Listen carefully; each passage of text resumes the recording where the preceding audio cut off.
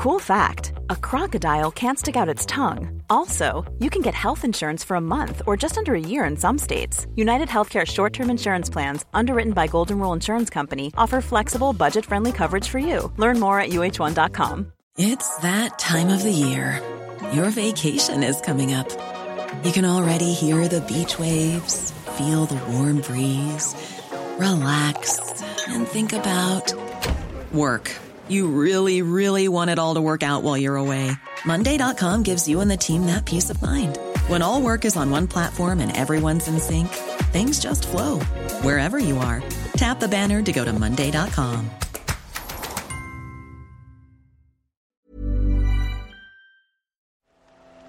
The Telegraph. Podcasts.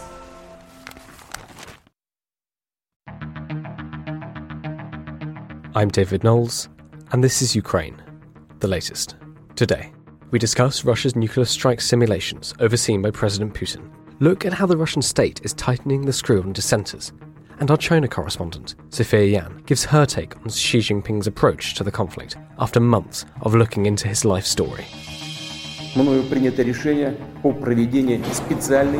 This hideous and barbaric venture of Vladimir Putin must end in failure. Ukraine can win, Ukraine must win, and Ukraine will win. Nobody's going to break us. We're strong. We're Ukrainians.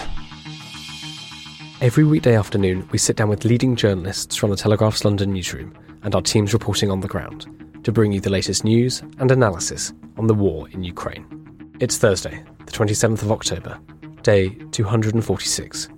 And today, I'm joined by our assistant comment editor Francis Sternley, our Russia correspondent Natalia Vasilyeva, and our China correspondent Sophia Yan. I started by asking Francis for the latest news from Ukraine. Thanks, David, and good afternoon, everyone. Yes, I think it's only right that we do start on the front lines. Fighting remains very, very intense in the eastern Donbass region, particularly near Bakhmut, which, of course, last week we heard Roland reporting from and in a lot of detail. So I'd recommend that people listen to those if you want to hear more significance about the strategic importance of that place. But more broadly, President Zelensky has remarked on the craziness of the Russian tactics and their repeated attacks in the eastern Donbass. He says that the fighting there is very intense, and I'll quote in full what he said. "This is where the craziness of the Russian command is most evident.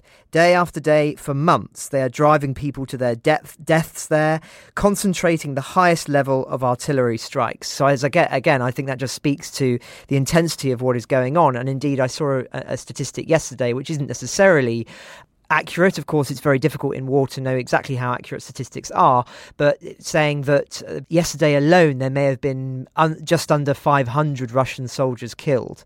So even if things may seem to have slowed in many ways when we're comparing it to the counter-offensive many months ago, actually you hear that figure and you realise that this really is still a very, very intense war indeed. Francis, can you tell me a little bit more about this nuclear tests story from last night? Obviously this happened after we were live yesterday, but I think it's important to draw attention to it for listeners who haven't seen the news in the last 24 hours or so, that yes, there are some significant nuclear exercises carried out by Putin.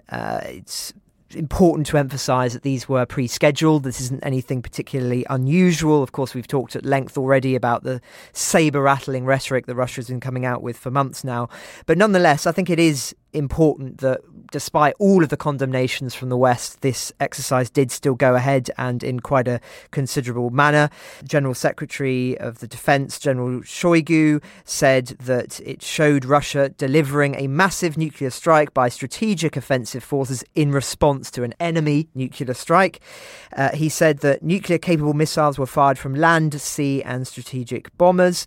Now, obviously nuclear capable, they didn't actually fire these weapons, but was meant to be a show that they could in theory. We saw footage as well of Putin sitting and watching these exercises via video link, obviously intended not only for a domestic audience to show strength, but also an international audience to show that, in theory at least, he's serious when he's talking about nuclear escalation. Natalia, do you want to come in on that? You wrote the story for The Telegraph. What did you make of the footage we saw of Putin and what Russia was conducting yesterday? The Biden administration yesterday made it clear that this was a planned exercise. They had been warned, they had been told about it in advance, as Russia does in compliance with its arms control obligations. And still, this was quite a stark warning, since exactly a week before Russia launched in its invasion, it conducted similar exercises. There was nothing extraordinary about it. The same number of launches from the air, from the ground, from a submarine. Still, obviously, that comes at a time when Russia has been warning and bringing about the issue of nuclear weapons now and again in a manner that we hadn't seen before. But the timing is obviously causes great concern. Francis, I know that there's quite a lot going on outside of Ukraine as well, with some updates on international diplomacy. Can you talk us through them?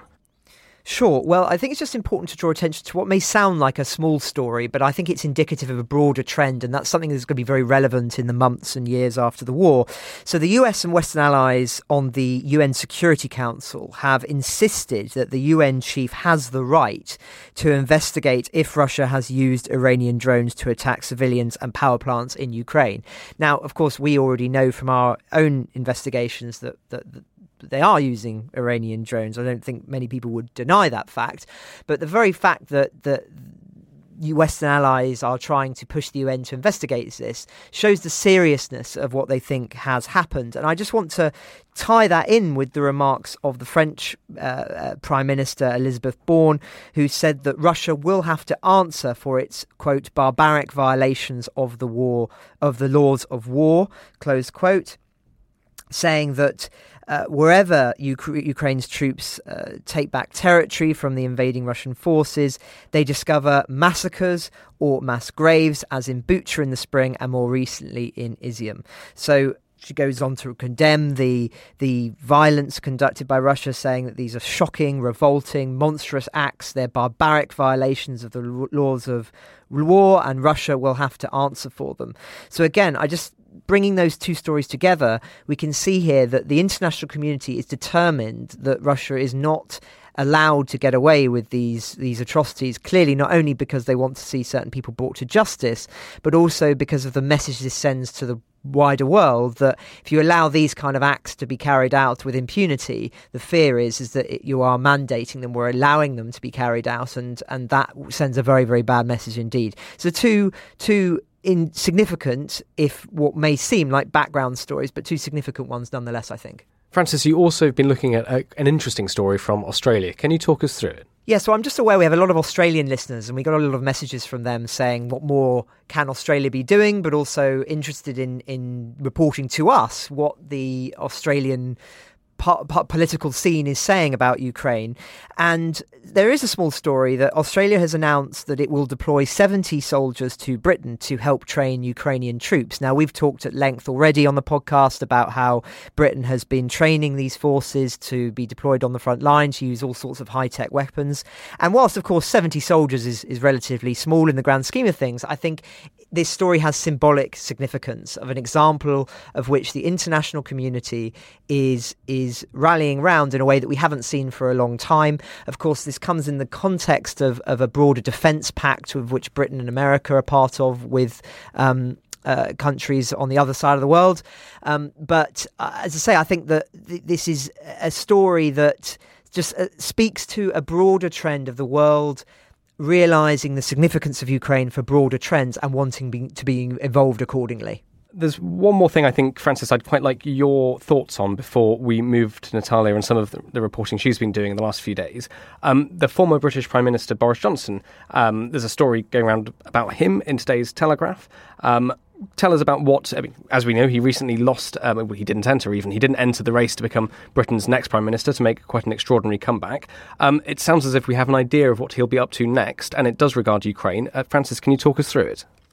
Yes, well, this is an exclusive story for us, that the former British Prime Minister Boris Johnson is considering setting up a new organisation to help support Ukraine and rebuild the war-torn country as he seeks to build a new career on the international stage.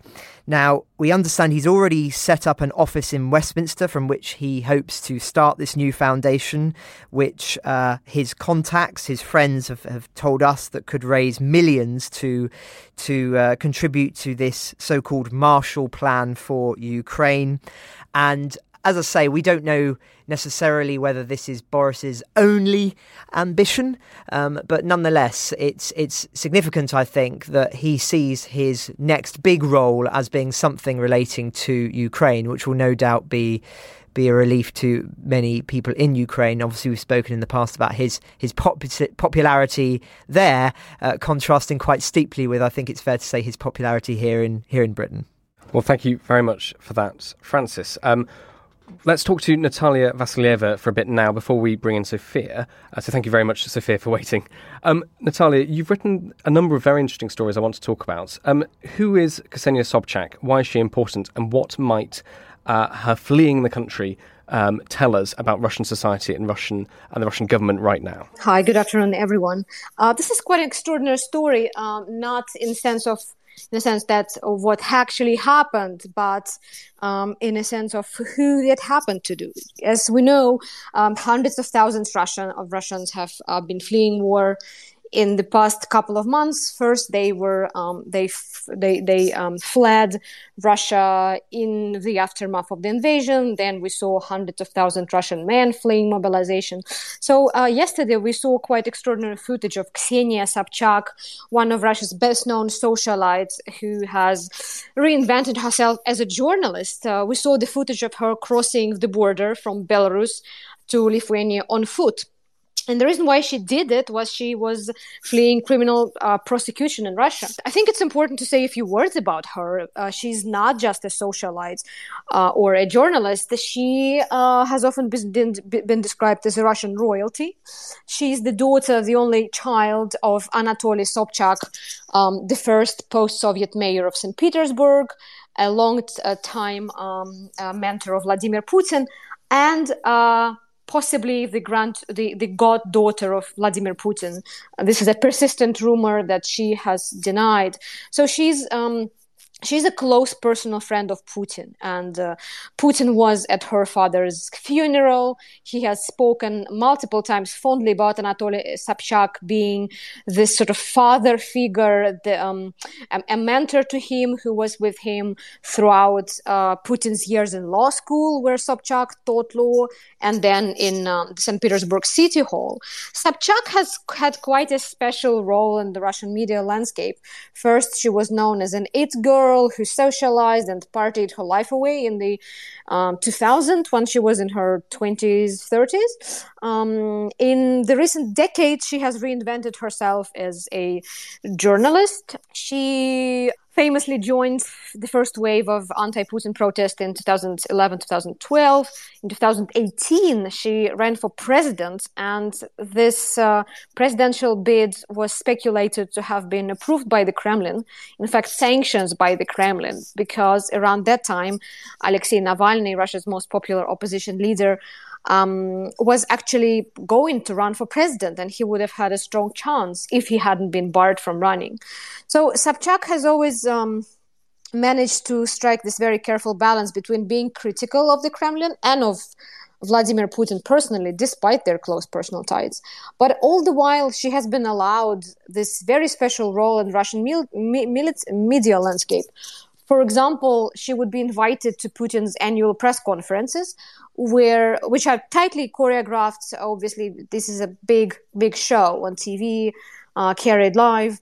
And she would have a chance to ask Putin a very critical question, but with the understanding that that question had been pre-approved. So what happened yesterday, Sobchak's team, one of her closest team members. Her commercial director was slapped with extortion charges. And last night he ended up getting arrested for 2 months on suspicion of extortion. And Sobchak was rumored to be facing charges too. So we just heard late last night that she had to flee Russia, which again, in itself, dissidents fleeing Russia is not news anymore. It happens pretty much every day. But the fact that someone who was so close to Putin, who was allowed to say whatever she wanted pretty much, the fact that she fled, fearing that she could be arrested, that's quite a signal that the Kremlin's tolerance for any anti-war views or any dissent is running very low. Even though she was very ambivalent about the war, she made sure not to say openly that she was against it because of war censorship, but she was critical enough, and stories that she carried on her social media channel, they were quite telling in what she really thought about it. Well, thank you very much for that, Natalia. You mentioned, you spoke a little bit about mobilisation. You've written another fascinating story to do with child maintenance and how Russian military recruiters are targeting fathers who are not paying it. Talk to us about this. How did you find this and what's happening? Yeah, this is actually a persistent rumor I've heard in the past month since Vladimir Putin announced mobilization, and we're beginning to get the first confirmations that it's actually happening. Now, Margarita Simonyan, the well-known and influential head of the RT television network, recorded a video over the weekend in which she spoke about her recent visit to Sochi, her hometown in the south of Russia. And she spoke about having a conversation with the local mayor, who basically confirmed to her that they had drawn up a list of men who have been failing to pay child support for their children, and those men have been sent off to fight. I have heard unofficial reports of women whose ex-husbands or ex-boyfriends have essentially abandoned their children, and those women have apparently snitched onto their husbands to the military recruitment offices, and apparently someone did end up on the front line. Those reports are quite hard to track, but it sounds like it really is happening. That's extraordinary. Thank you. So, I mean, from what you've said about Ksenia Sobchak and the story you've just told us, it sort of sounds like the message from the Kremlin is no one's safe, and they're finding ever more spurious, you might say, reasons for calling people up to the front line. Is that a sense that you get from talking to people in Russia? Yes, absolutely. And the case of Sobchak is extraordinary also because she was not as openly critical as you would think. Her production team did a story about demobilization, showing how chaotic it was, how under-equipped men were. So obviously exposing the things that have actually been publicized by state television. But again, the fact that she's in trouble now shows that there's very little room for dissent, especially as Russia is still struggling to get as many men as it needs for the front. And we're also hearing mixed reports about whether the mobilization is actually going ahead or not. For example, in Moscow, Mayor Sobyanin last week said that the mobilization drive is over, that no one is going to be conscripted anymore, that they have filled the quota of the defense ministry. But I'm still hearing unconfirmed reports that people do get conscripted despite of that.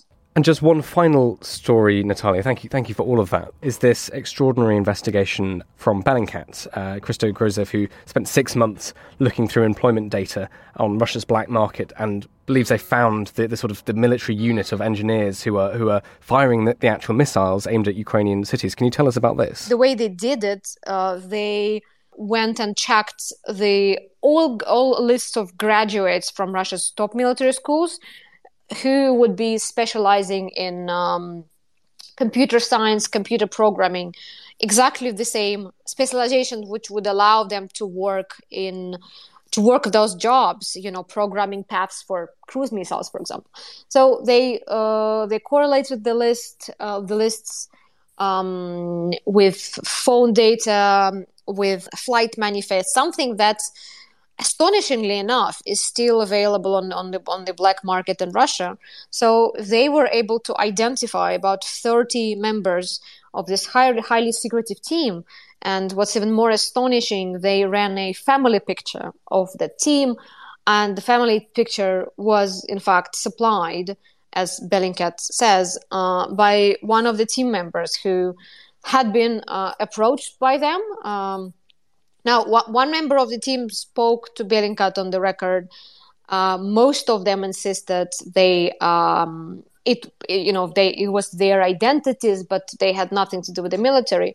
And apparently, one person sent them some sensitive information, basically confirming that it was them, including the family picture of about 30 people standing on the porch of a building of a Russian Defense Ministry compound, all looking very young. There's nothing special about them. They obviously don't look like a DAP squad in that sense. They're all very young. The 4 youngest of them are just 24.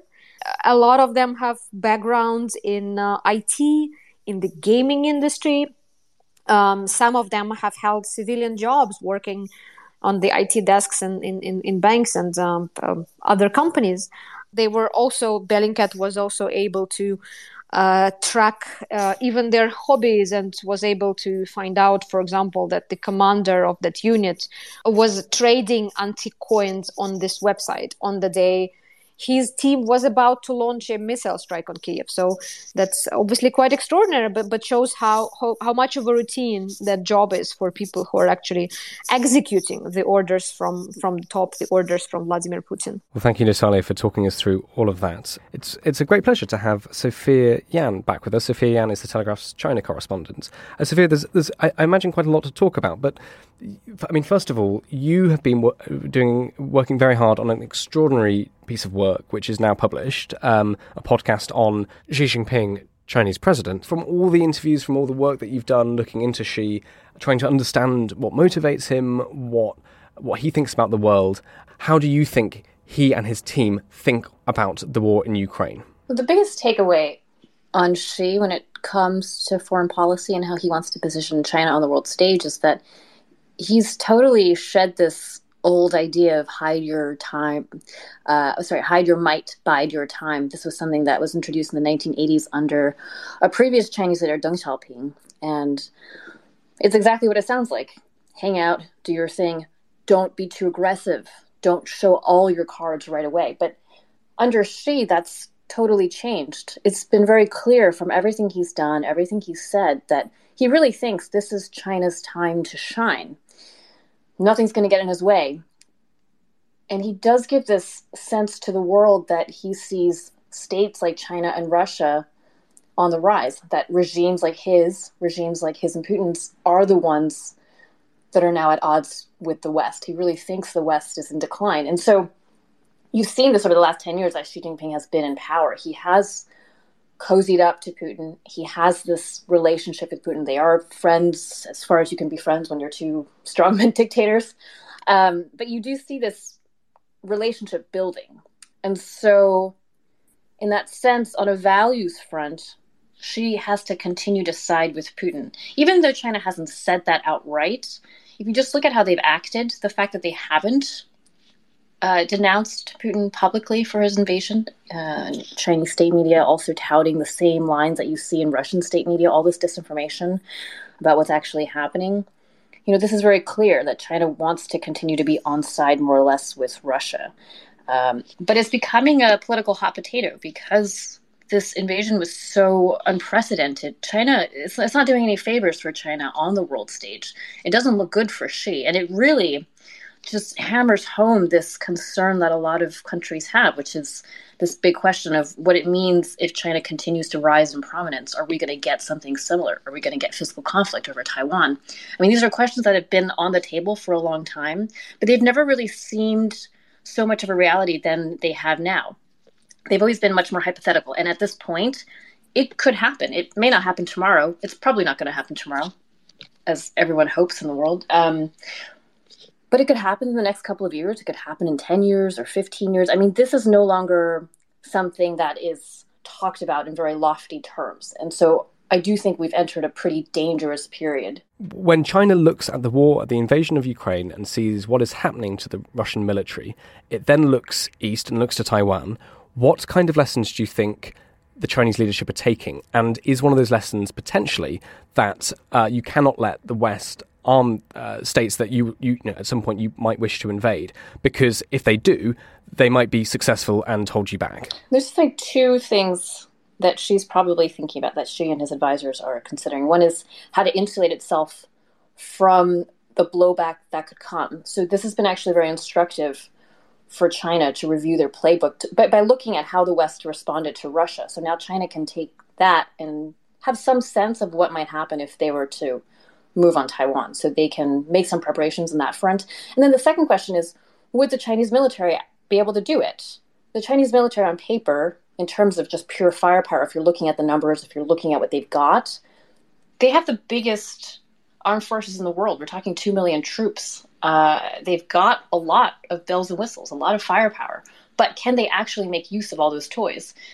We don't know. Xi Jinping perhaps doesn't even know himself, because the Chinese military is not very much tested in combat. They don't have that much experience. So even though they've got a lot of the things that they would need, would we see a situation like Ukraine? Would we see something where they're really embarrassed when they go, guns blazing, going into Taiwan? That's entirely possible. And that would be something that would be so embarrassing for China.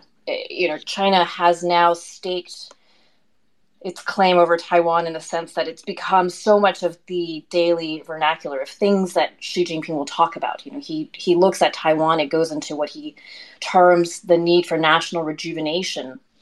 And one of those is really to bring Taiwan back into the fold of the Chinese motherland. If he pledges to do this and he fails, this really does not look good for him. You've been looking at Xi's rise, his personality for months now, Sophia, and obviously thinking about it for years. What would you want our listeners to go away and think about when it comes to considering the motivations and the sort of the internal thoughts of the Chinese leader? So China, in some ways, doesn't have all that much experience, or rather doesn't have a lot of experience to go on. Maybe that's a better way to think about it. There's a lot of concern about the rise of China, about the impact that China can have.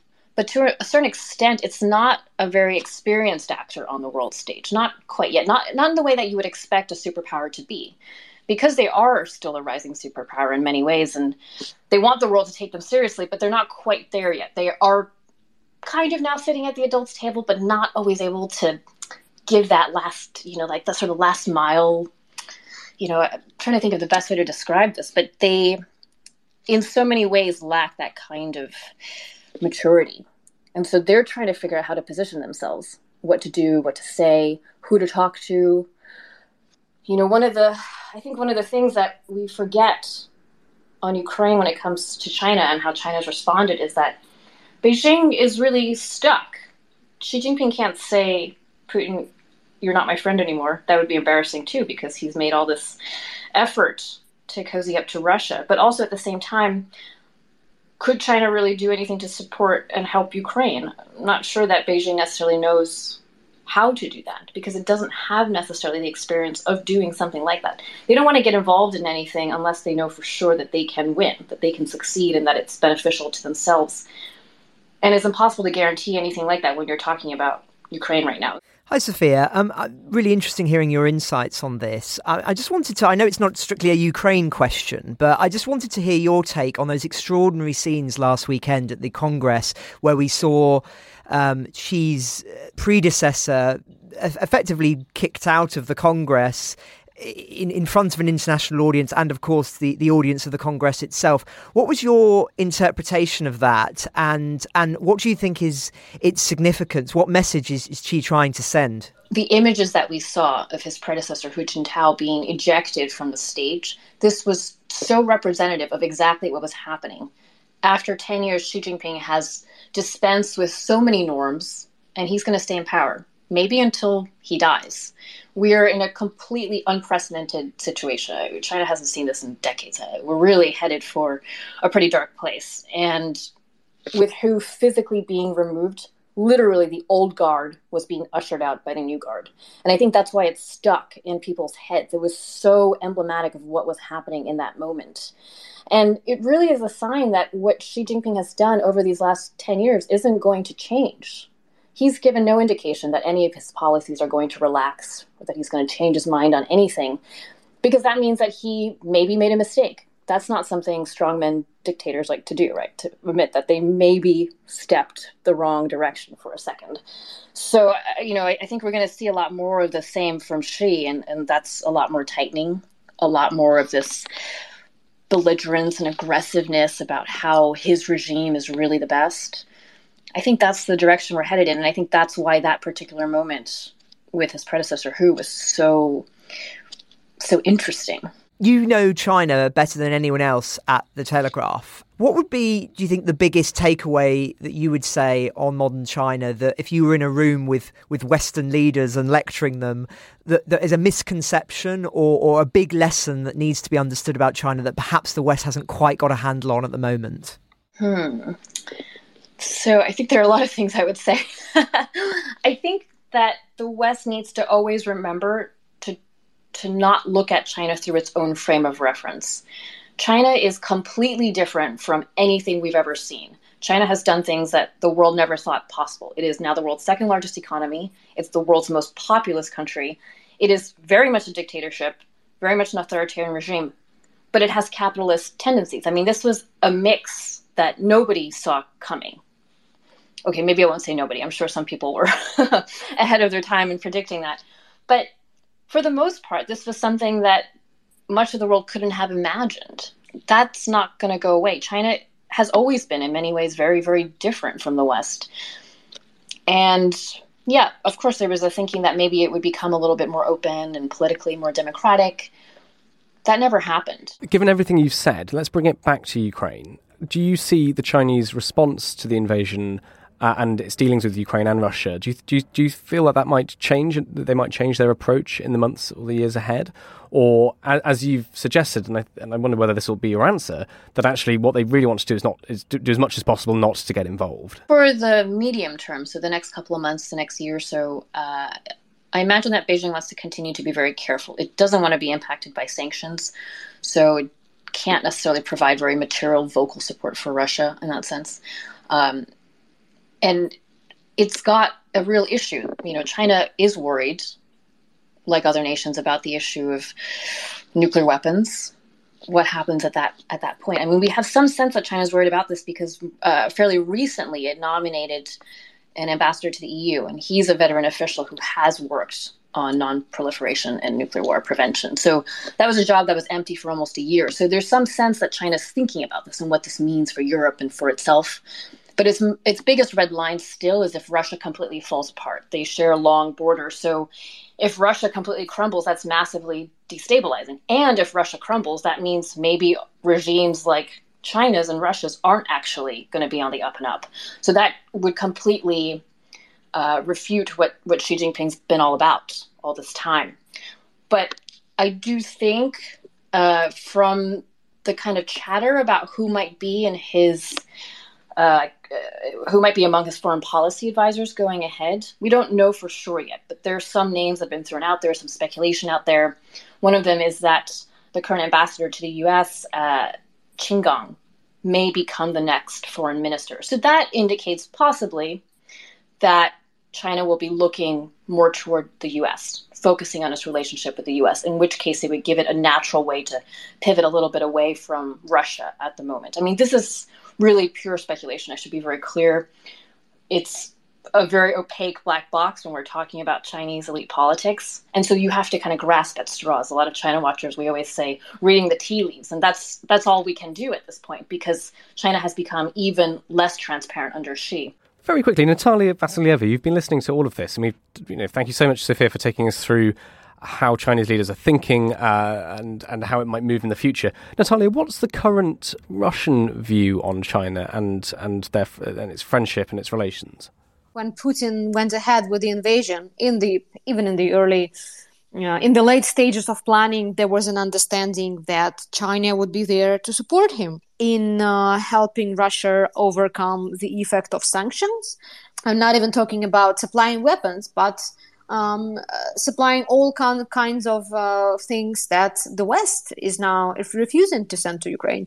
But what we have seen in recent months, we have seen a China which has tried to even sound neutral. I mean, Sophia made it clear that obviously state Chinese TV pretty much toes the Russian line, but this is just all rhetoric. We haven't seen it on the ground in Russia. What we saw on the ground is Chinese companies and Chinese banks running away from the country just as fast as everyone else. Huawei, the key Chinese technology company, shut down its office just like Apple and everyone else. Chinese banks stopped working with Russian banks.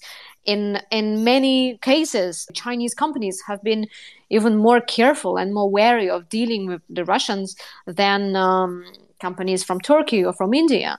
And it was very clear last time that when we saw Xi and Putin meeting in Samarkand in I think it was late September or early October, we saw very clearly that Putin was disappointed that he was not getting quite the support that he had obviously counted on. Thank you very much for that, Natalia. Sophia, one last thing. We've mentioned this podcast you've been working on, the work you've been doing. Would you just like to tell our listeners what it is, what you've been doing, and where they can find it? Yes, it's called How to Become a Dictator. It's a 4-part series diving into the rise of Xi over the last 10 years and how the country has changed under him. And so we take you through to a bunch of different countries in the world, also, of course, China, and explore what that means and what that means for the world. And you can find that on all your favorite podcast apps. You can find it on the Telegraph website, and we've got plenty of stories, coverage linked to the podcast that you can also find online. So please click and listen away. Thank you, Sophia. I think we're starting to run out of time today. So can I just ask all of you, just for your final thoughts, what will you be looking at and thinking of in the next few days, the days to come? What should our listeners be concentrating on? Francis Sternley, would you like to go first? Sure, thanks, David. I think just because we've been talking about China today, just one final thought on that, which is a much more thinking long term in the future, really, which is I think that whether China likes it or not, the Western world has seen China's ambiguity on this fundamental point of sovereignty of an independent nation in Europe, and as a consequence has reacted accordingly. However much China may try and toe a middle line, I think a lot of Western politicians' eyes have been opened as a consequence of what's happened in Ukraine, and I think there's already evidence of a much more of a hawkish foreign policy as a response to that taking place. If one looks at Britain, of course, we've spoken at length this week already about Rishi Sunak. Now, interestingly, Rishi Sunak has been very, very strong on the issue of China in recent years. He's talked about the threat of China and how it's operated in a hostile manner.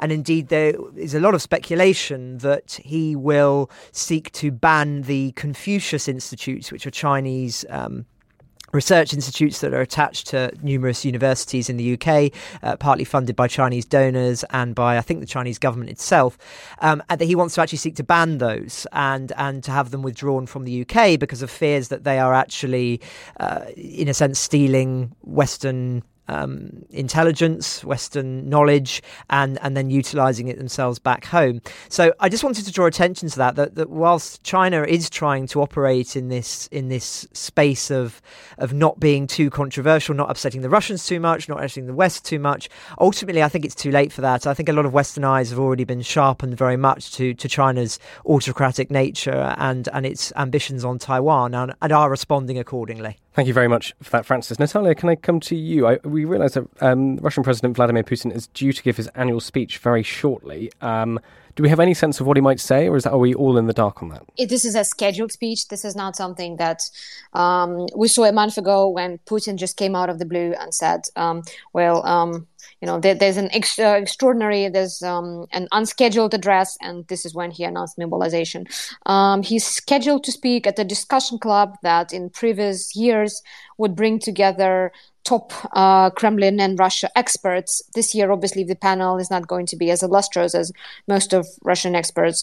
are either refusing to go to Russia or they are explicitly barred. Some of them have been barred from visiting Russia at all. Obviously, it will give Putin another chance to speak about, what's going to happen in Ukraine, especially southern Ukraine, because what we saw in recent days is very methodic work by the occupation administration in Kherson of trying to get residents to evacuate, the administration, and even they even started evacuating monuments. Thanks, Natalia. Sophia Yan, would you like the very final words? Okay, this is a big responsibility. I want to continue on a bit on what Francis was talking about with the ambiguity that China has exploited on the issue of Ukraine. This is a great example of what I was saying before, of not using existing frames of reference to look at what's happening with China. If you think back now a few months ago, last month, time that blurs together when you think about China.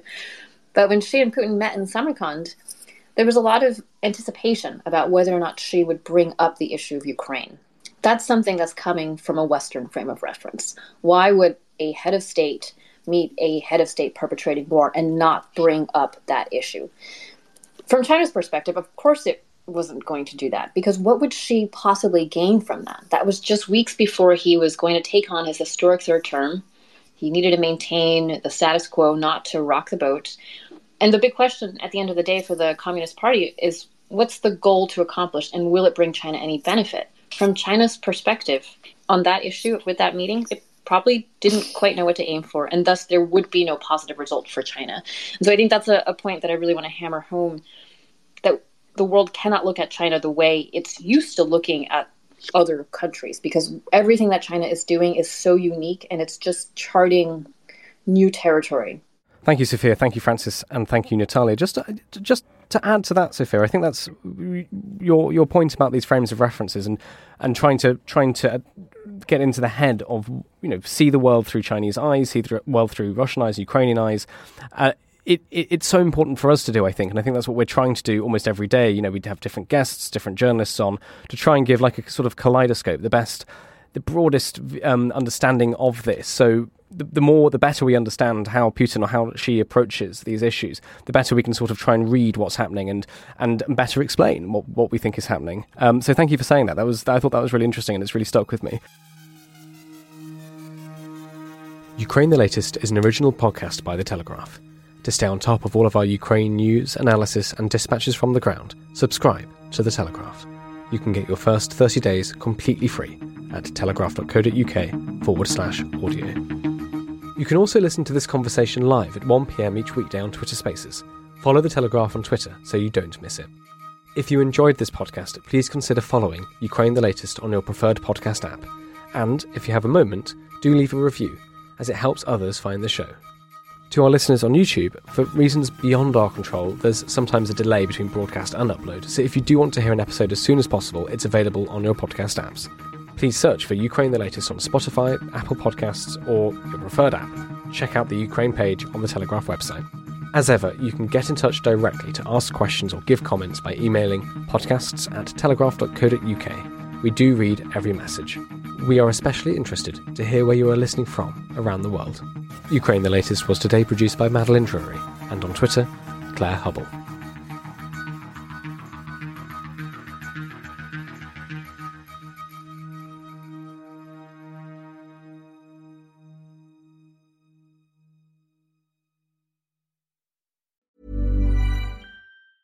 Even when we're on a budget, we still deserve nice things.